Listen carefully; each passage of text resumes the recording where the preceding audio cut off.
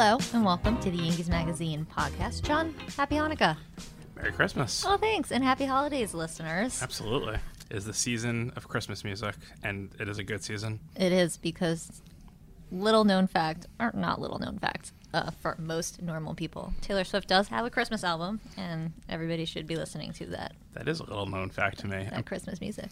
I am certainly conflicted by, but nonetheless partial to the Phil Spector Christmas album. Interesting. Okay. Which is a pretty perfect collection of music. I can get behind that. Other than, the whole other part. Yeah. There's that. Yeah. Anyway, the Yankees have been delivering Yankees. some holiday gifts. We have a new manager. We have a new most valuable player from the National League. How are you feeling about these acquisitions? I guess, I don't know, is Boone considered an acquisition? What would we call Boone? A hire. A hire? A manager even. Wow. Look at us. I know. Let's get one of them out of the way first. The Yankees got the NL MVP in exchange for a good second baseman. Yeah. That's a deal. You make 9,000 times out of 9,000, I think. I think, yes, if given the opportunity to make that deal, you never say no to it. Yeah. So there are a million things that can go wrong during the Giancarlo Stanton era in New York. I mean, in the same way, anything can go wrong anytime. And Aaron Judge may not be the same player Aaron Judge was this year moving forward. There's certainly no sure thing, but you make that trade every single time. If anytime you can get somebody who was just named the National League most valuable player, he's going to make your team better. If he's on the field, he's going to make your team better. Yeah, and he's going to make the team more interesting. He's going to make the team more of a draw. The Yankees are going to be a draw no matter what. But I mean, if you're hitting like thousands of feet of home runs every day. Yeah. What kind of complex do you have to turn the channel when the Yankees are nearing the top of their lineup right now?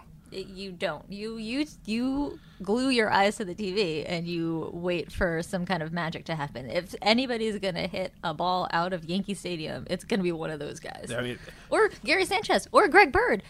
Any of them can hit a ball a million feet. Didi Gregorius. Didi, yes. With all due respect to the Yankees pitchers, there's going to be no one in the seats during tops of innings this year because they're going to be so terrified of missing when the Yankees are up to bat. I don't even know where a safe spot to sit in left field is going to be next year. I don't think you can stand in that area behind the bleachers and expect that a ball won't get to you because someone's going to reach that. No, you're going to be out on those terraces and there's going to be just balls flying your way, left and right, and it's going to be, I don't know, bring a helmet because it's going to be raining baseballs out there. It's an amazing kind of thing, too, because in the last year and a half, we saw Brian Cashman do something we had never really seen him do, which was kind of throw up his hands and say, let's see what happens when the Yankees are sellers. Mm-hmm. And he did pretty well. You got these incredible prospects. You look at right now where how the prospect rankings go, and you have Glaber up top. You have Justice Sheffield right there. Dylan Tate's right there. It was an incredible haul. And then you think of what he has done back when he's acting in the way you expect the Yankees general manager to act. And the difference, though, is he didn't have to give up any of those guys. No. You have a Guzman that they got in the Brian McCann trade.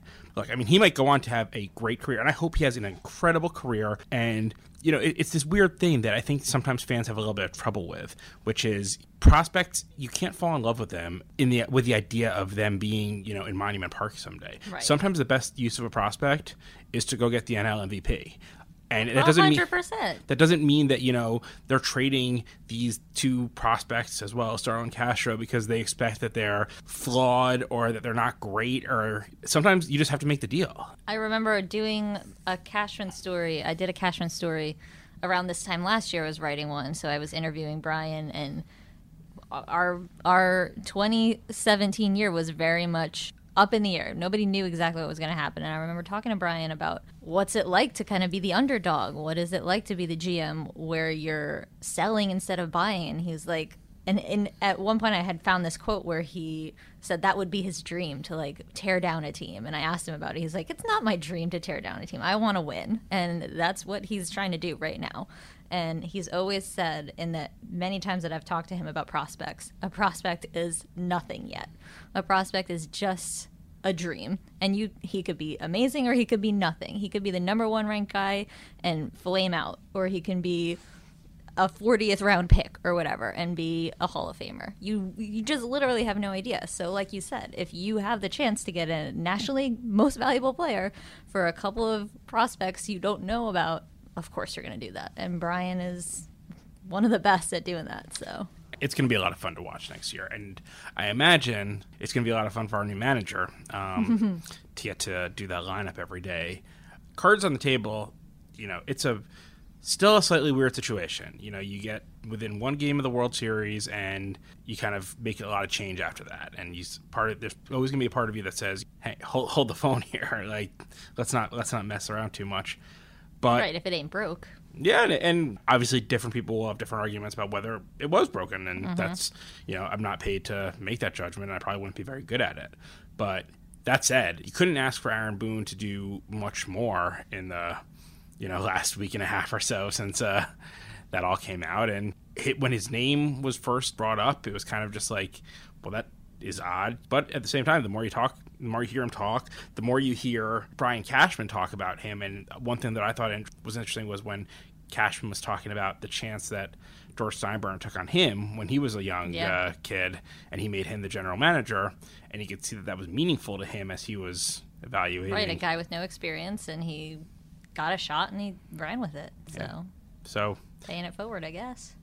It's interesting, and there's gonna be a lot of pressure on him, but he comes from a family that's used to that kind of pressure. He certainly survived big league pressure, including one of the biggest moments in recent Yankees history. He played here. He had a thing that happened to him here, and that was a pretty big thing. Yeah, I mean, you got to wonder, like, that's already a video that like a clip you see a lot. Are we going to see that every third inning? I think yes. Year? I think, bet on it. You're going to be seeing that Boone with his hands raised, run around those bases in 2003 a lot. Yeah, it's always interesting to me, though. You look at Georgetown, Patrick Ewing coaching at Georgetown, and you look at Chris Mullin coaching at St. John's. And granted, Aaron Boone is not a legendary Yankee. He's a Yankee who had a legendary moment. But I always wonder, sometimes when it's just like, you know what? Wouldn't it be better for everyone involved if I just didn't touch this legacy at all? Right. Isn't my Yankees legacy, isn't my Georgetown, my St. John's legacy kind of perfect? Because at the end of the day, none of these end well. No, very few relationships of coach to team or manager to team end well. Right. And I have to imagine Aaron Boone's personal Yankees career could not have gone too much better, considering that it was a short time that he spent here, but pretty incredible moment.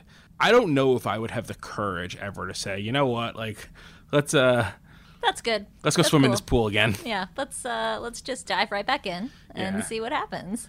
But good for him. I'm excited. I'm excited to cover it. I'm excited about the different storylines that we've got going on this year. I think it's going to be an exciting year. We've obviously been working this offseason on stuff for next season. We've both been traveling. John, you just got back from Tampa this week. I just got back from Oregon last week. So it's been busy. Tell me about Tampa. What's going on in Tampa? Tampa was interesting. It's the holiday season. It was kind of a funny little time in Yankees world, because on the one hand, you have all this huge news happening in New York. I flew down there on Monday, which was actually the day of the Giancarlo Stanton press conference in Orlando. I was flying to Tampa. And what I was going down there for was the Steinbrenner family. This is now the 29th year. They've been putting on holiday concerts around the Tampa Bay area. And, I'm going to write about this early next year. I had literally no idea what to expect. I kind of thought this was going to be, a concert in a little, auditorium, a high school auditorium or something like that. Hillary, you're laughing because you went to this last year. Yes, I did. It's crazy how impressive it is. It's a really nice. They do an incredible job with it. Yeah. It's 3 big music facilities. It's the Florida Orchestra, which those guys can play. They're very good. they're impressive. But it's this incredible tradition of philanthropy from the Steinbrenner family. It's not the first thing you think of when you think of the Steinbrenner family. You think of things like Aaron Boone and Giancarlo Stanton, but you talk to people around the Tampa area, and for a lot of them, it is the first thing they think of when they think of the Steinbrenner family. It's things like the hospital with George's name on it that they gave so much money Boys to. And the Girls Club. I was going to say the Boys and Girls Clubs. Involved in, yes. And these concerts, which for 29 years, it's basically everyone said Very little has changed. The only changes that have been made are things that George himself dictated had to be done differently from year to year. Starts off, and I was kind of just blown away by the quality of the music. And, I'm a good Jewish boy who absolutely adores Christmas music, so I was very much in my wheelhouse. But one thing that I loved was, so they bust these school kids in for these concerts, and instead of just having them sit there and listen to great music, which would be awesome, they really, it's very educational. It's a local news anchor who MCs this thing, and he spends the whole time explaining all the different families of a symphony orchestra, and, the woodwinds and the brass and, the percussion and all these things. And I don't know how to imagine that most of these third or fourth or fifth graders, a lot of them had ever really considered any of these things before, let alone even heard. Right, never heard an orchestra, never seen an orchestra, never even knew maybe what a xylophone or whatever looks like. Like, they've never seen it before. And now they're getting this world-class education from this world-class orchestra. And there's ballet. I mean, a couple selections from the Nutcracker Suite, which is, really famous and all heard it a million times. But to watch, an incredible ballet dancer, and to see, I was talking to the conductor one of the days, and it's like, the Yankees are very good at getting people to ooh and ah. Yeah. But, you don't expect that they're going to do it with ballet. And not quite in the wheelhouse. Yeah, and it was a very cool thing to see. It is clear how much this means to the Steinbrenner family. Hal was there, Jenny was there for all three of them.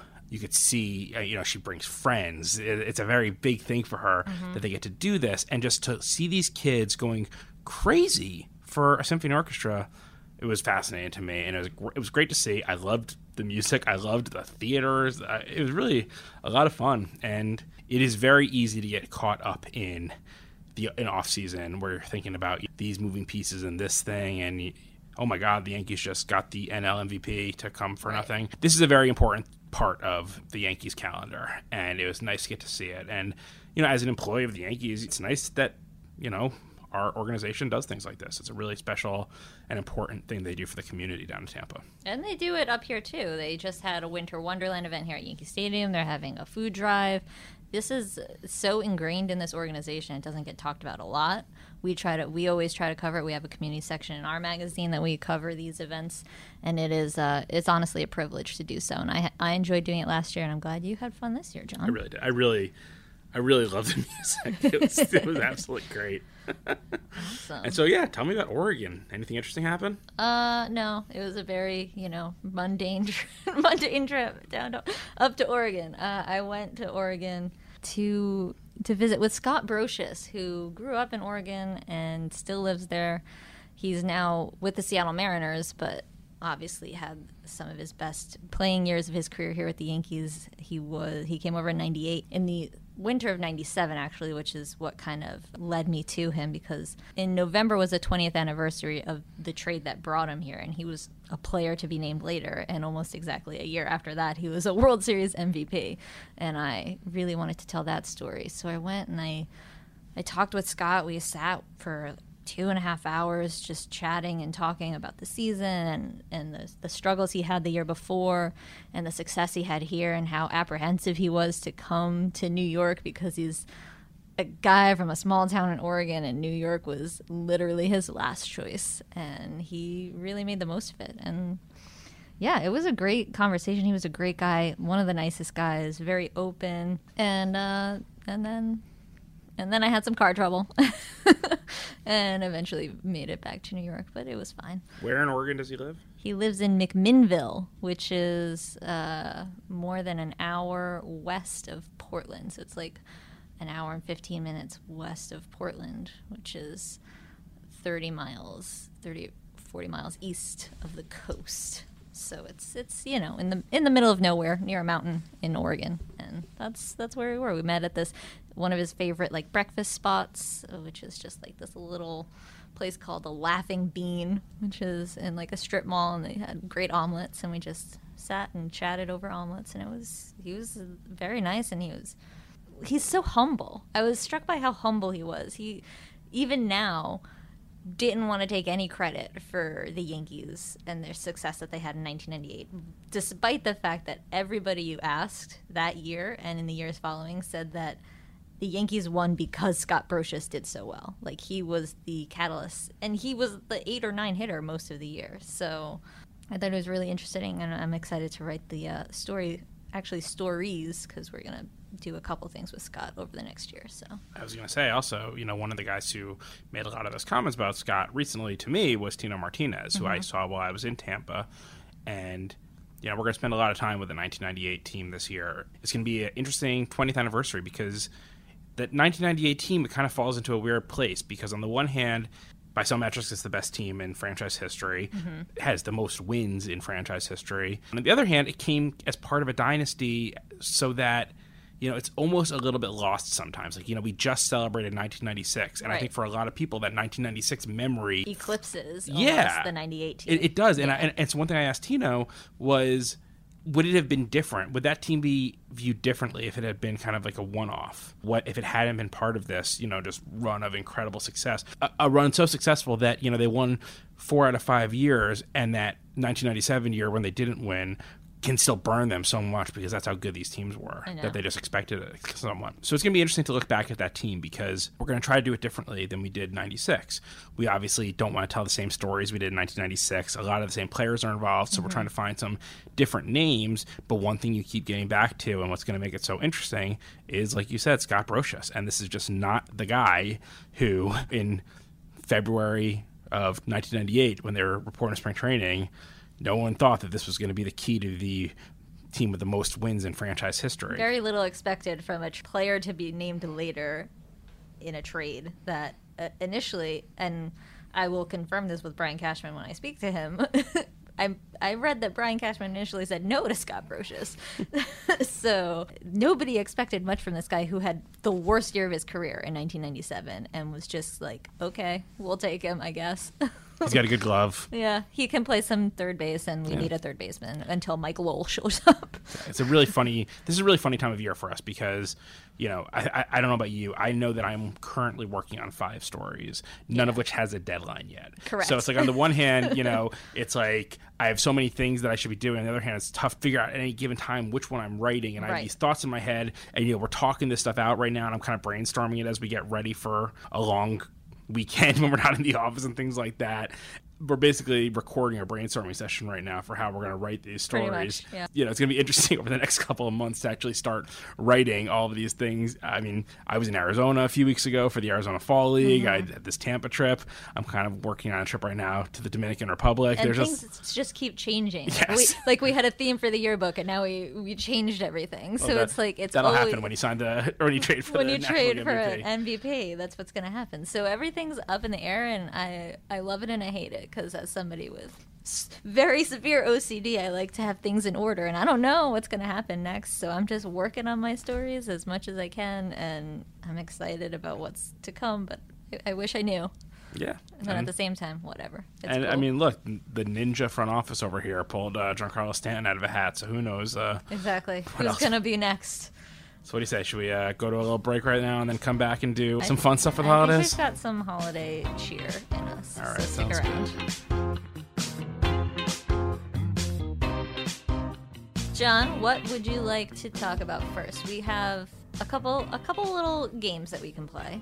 I think what we should do first is it's the season of giving, if you will. It is indeed, yes. I think that, I would like to figure out for our loved ones and for your loved ones, if you're listening, if you need the last minute gift, here are some memories, if you will, that you can pass along to the Yankees fans in your life. As we do a little season in review, I'd say, of Yankees gifts. So, for example, for the true love of your life, my first suggestion to you is going to be the comeback against the Astros. I can't believe the way that stadium turned in that moment. And look, they lost the series. It was just this remarkable run of just dramatic at-bats, and I keep going back to it, kind of just these weird things that we get to cover in this job and we get to see in this job and, get to be in the room for.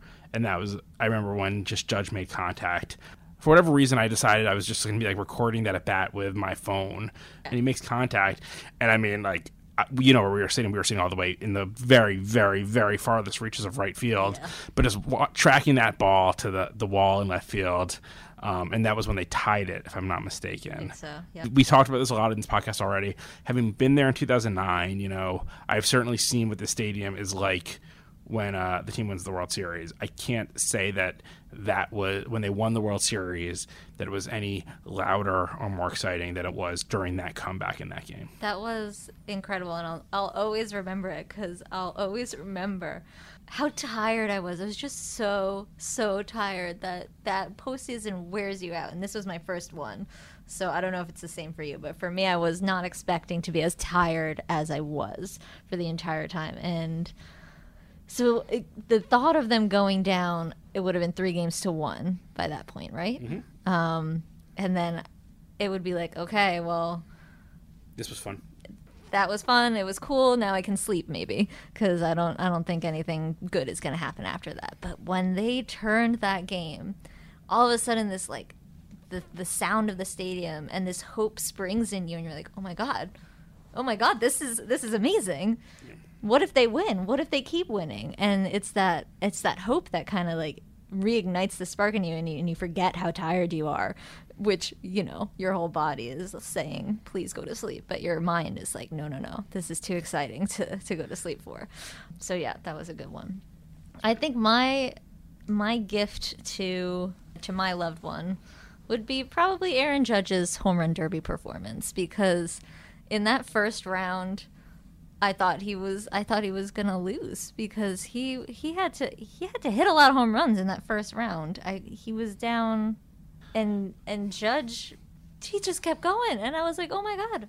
I'm not one to get really excited about a home run derby. Like, it's most of the time pretty boring, but I was on the edge of my seat at my friend's house, like, oh my god, go, and it was so exciting, and I had never been that excited for a home run derby, and then to watch him, this humble guy, this just gentle giant, this amazing young man, swarmed at home plate by his teammates on the All-Star team, the opposing All-Stars, all of the guys at the game just congratulating him. I thought that was just such a nice moment and just such a fun memory. It was a very, very special thing to be there for. The Aaron Judge story is going to stick with a lot of people for a long time this year. I mean, this was a different All-Star game. This was the first time in a while it wasn't home field. There wasn't anything. Right. Well, there wasn't much on the line. There wasn't anything on the line. Yeah. And again, you know, not that the home field thing ever really mattered, but you know, there's no question that the home run derby was bigger than the All-Star game this year.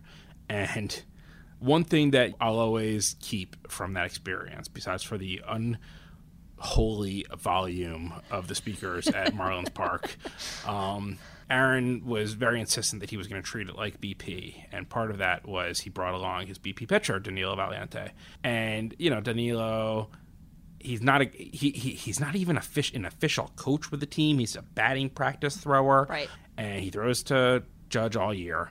And I remember a couple days before the All-Star break, when Aaron announced that he was going to have Danilo throw to him, and all of a sudden, for the first time, probably, I don't even know, maybe in his life, or I don't know what, you know, this massive scrum of media crowds around Danilo in the dugout, and he's having the time of his life. And he's using an interpreter because he doesn't really speak English, but he's having the time of his life just talking about, you know, what it's like to pitch BP to Aaron Judge. And then just watching him during the Derby itself and getting to see, like, you know, when Judge won, they give him the trophy and he like brings Danilo over and has him like hoist it up with him. And then the press conference afterward, Judge sits down and right next to him, Danilo comes in there.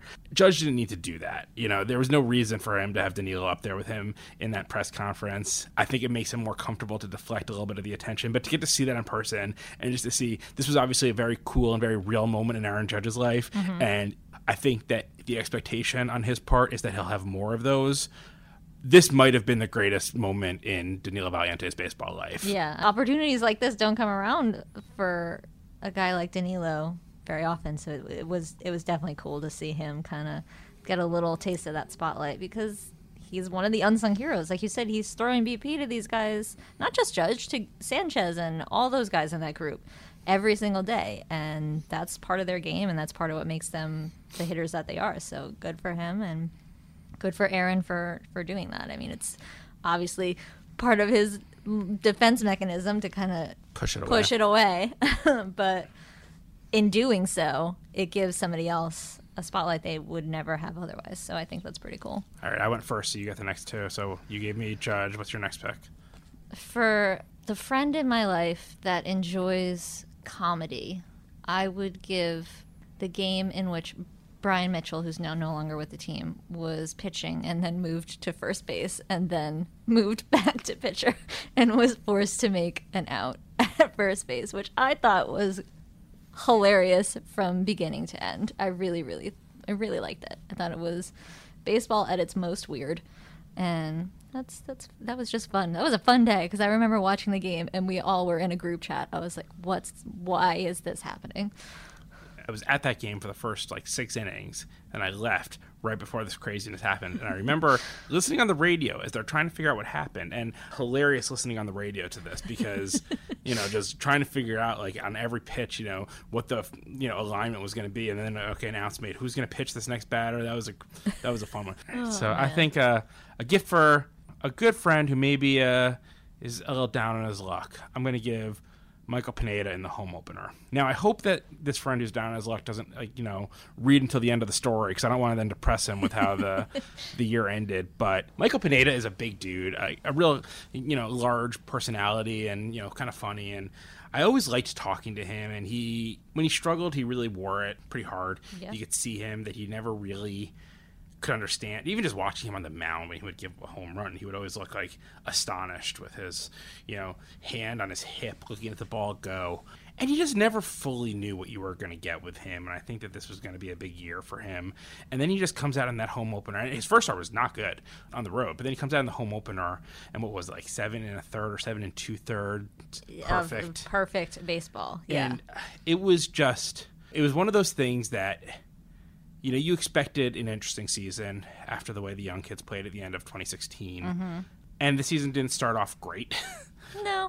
But you expected an interesting season. And then just for the home opener, when you're always going to have an optimistic day at the home opener. It doesn't matter what you did last year. Right. The home opener is going to be a fun, happy day. And the weather was good.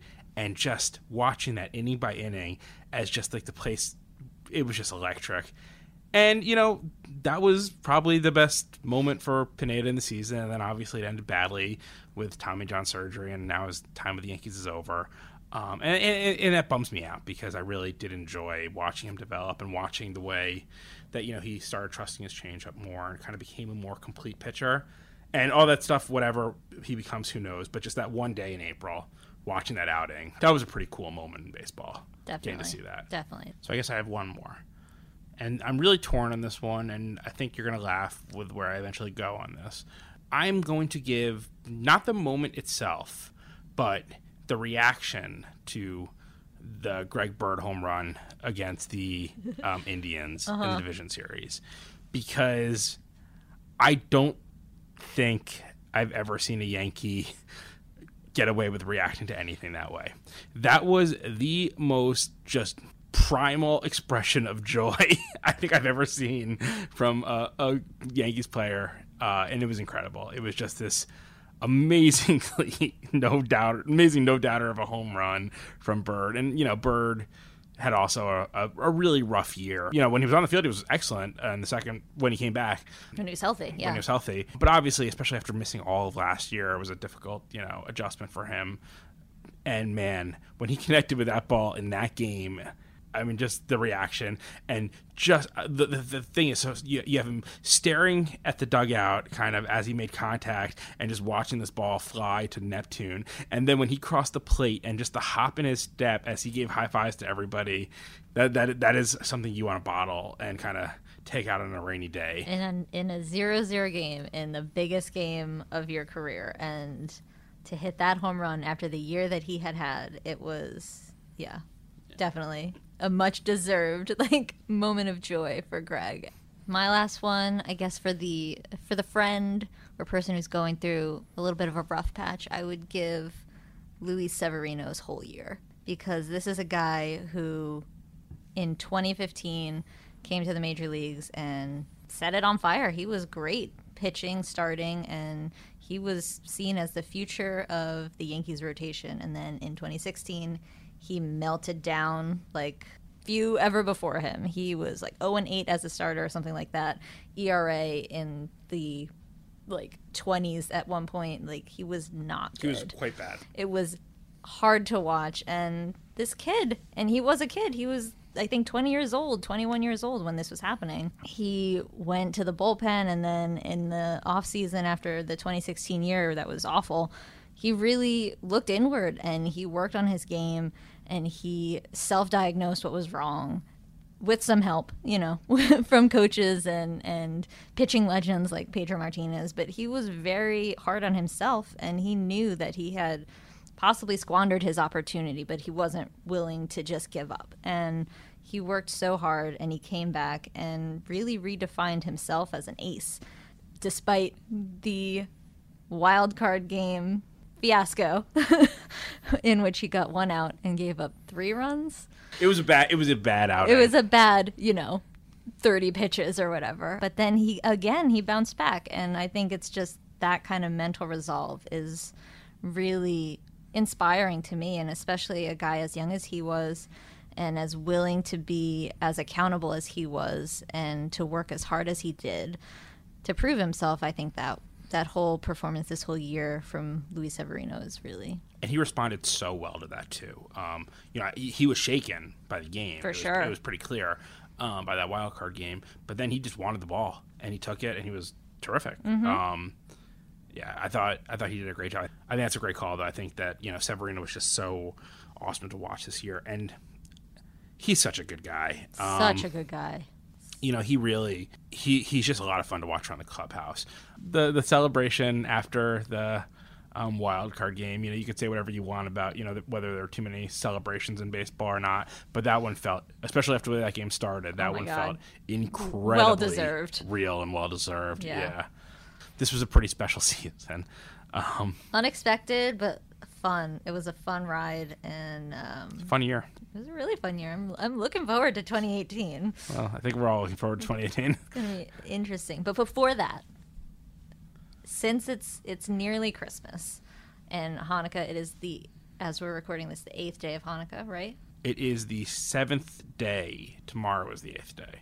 Tonight is the 8th night of Hanukkah. Tonight is the 8th night of Hanukkah? Yes. And so Christmas is less than a week away now. So let's do a little holiday movie draft. Yes. We're all going to take a break from baseball for the next week or so and watch a lot of Christmas movies. A lot of Christmas movies. I can't really think of Hanukkah There's not too movies. many Hanukkah movies. I've yet to find a good Kwanzaa movie. I mean, unless you count 8 Crazy Nights. I do not count 8 Crazy Nights. The great Adam Sandler classic. So, I picked first last time. What's your first draft pick here? This is really hard because You just suggested it. I know, but I really like Christmas movies, and there's a lot of good ones. But I think my first pick would have to be A Christmas Story because it is a classic. I am not going to lie. TBS runs 24 hours of A Christmas Story, and I have it on my TV for 24 hours. From the moment it starts until the moment it ends, TBS is on in my bedroom, just playing in a loop. And so that way, if I'm ever in my bedroom, there it is. There's A Christmas Story, and I am happy as a clam when he comes in his Easter Bunny outfit, when he shoots his eye out. Spoiler alert. It's just such a good movie. And I went to the A Christmas Story house last year, 2 years ago, in Cleveland, and it was where dreams were made of, man. I'm really happy that you took A Christmas Story #1 because I can't believe I'm going to say this. I've never seen it. I know, and it is, as you said, it is on so much that I think I have to work harder. Sacrilegious, not to see it. You have to actively not watch it when it's Christmas time. It's not even one of those things that I could say that I've seen every part of it, but never in the right order. I don't think I've ever. I've of course I knew every scene that you were describing just from, the world, but I've never seen even a scene of that movie. There's a part of me that feels like it's a slight badge of honor at this point, but that's obnoxious. All right, so I get 2 picks now. The first one is very, very... I'm going to say both of these are actually very obvious. So #1 is Die Hard. It is absolutely a Christmas movie, no matter what anyone says. It is a perfect Christmas movie. Okay. It is... Every part of it is enjoyable. It doesn't get old. Hans Gruber is a great villain. I'll give you that. He's a terrific villain. Bruce Willis is never better, except for maybe in Die Hard 2. Also a Christmas movie. But I think the one thing I'm pretty sure we can all agree on is that Die Hard 3 is not a Christmas movie, and that Die Hard 4 and 5 did not happen. I think we can Fair. agree on those three I think, things. yes, yeah, that's fine with me. But yeah, Die Hard's definitely number one. Now I have a machine gun, ho, ho, ho. Pretty clear this is a Christmas movie. Obviously. Yes, so that's number one. No debate for me. So Die Hard. Number two for me, my second round pick. Easily could have gone number one. I just watched this last night, but Elf. I cannot possibly get enough of Elf. And that is despite the fact that the last 45 minutes or so of it are just horrifically bad. It's bad, yeah. Bad. I remember. Not even like charming bad, like just bad. It's just a bad movie. Yeah, because I watched it on the plane and I was like, what is this that I'm watching? The Central Park Rangers. Yeah. Anyhow, it is so wonderful, though. That first half the is first perfect. 3/4 of that movie, I cannot possibly get enough of. All year long, I quote every part of that movie. I desperately, sometimes when I hear phones ring, I want to go pick them up and say, "Buddy the Elf, what's your favorite color?" Do you put syrup on your spaghetti? I would just for. I love the movie. I think it is absolutely Will Ferrell's best role. It is the role he was meant to do. It is. Oh, it's just. It's so happy. I'm beat red right now about how much I love this movie. And I just watched it last night. If it's on again tonight, I would not bet against me watching it. So I guess now it's my turn. And I don't know how to quantify this because my next pick would be Home Alone, but like both Home Alones because both of them are so great. Lost in New York. I think... I don't know. I love them both so much because Lost in New York has one of my favorite lines in all of cinematic history.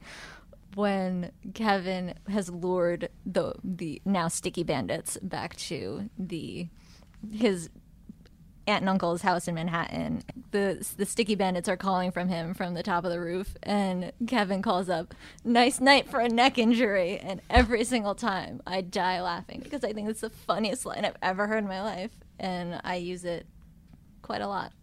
And it was like, "How are you?" I'm like, "Oh, it's a nice night for a neck injury."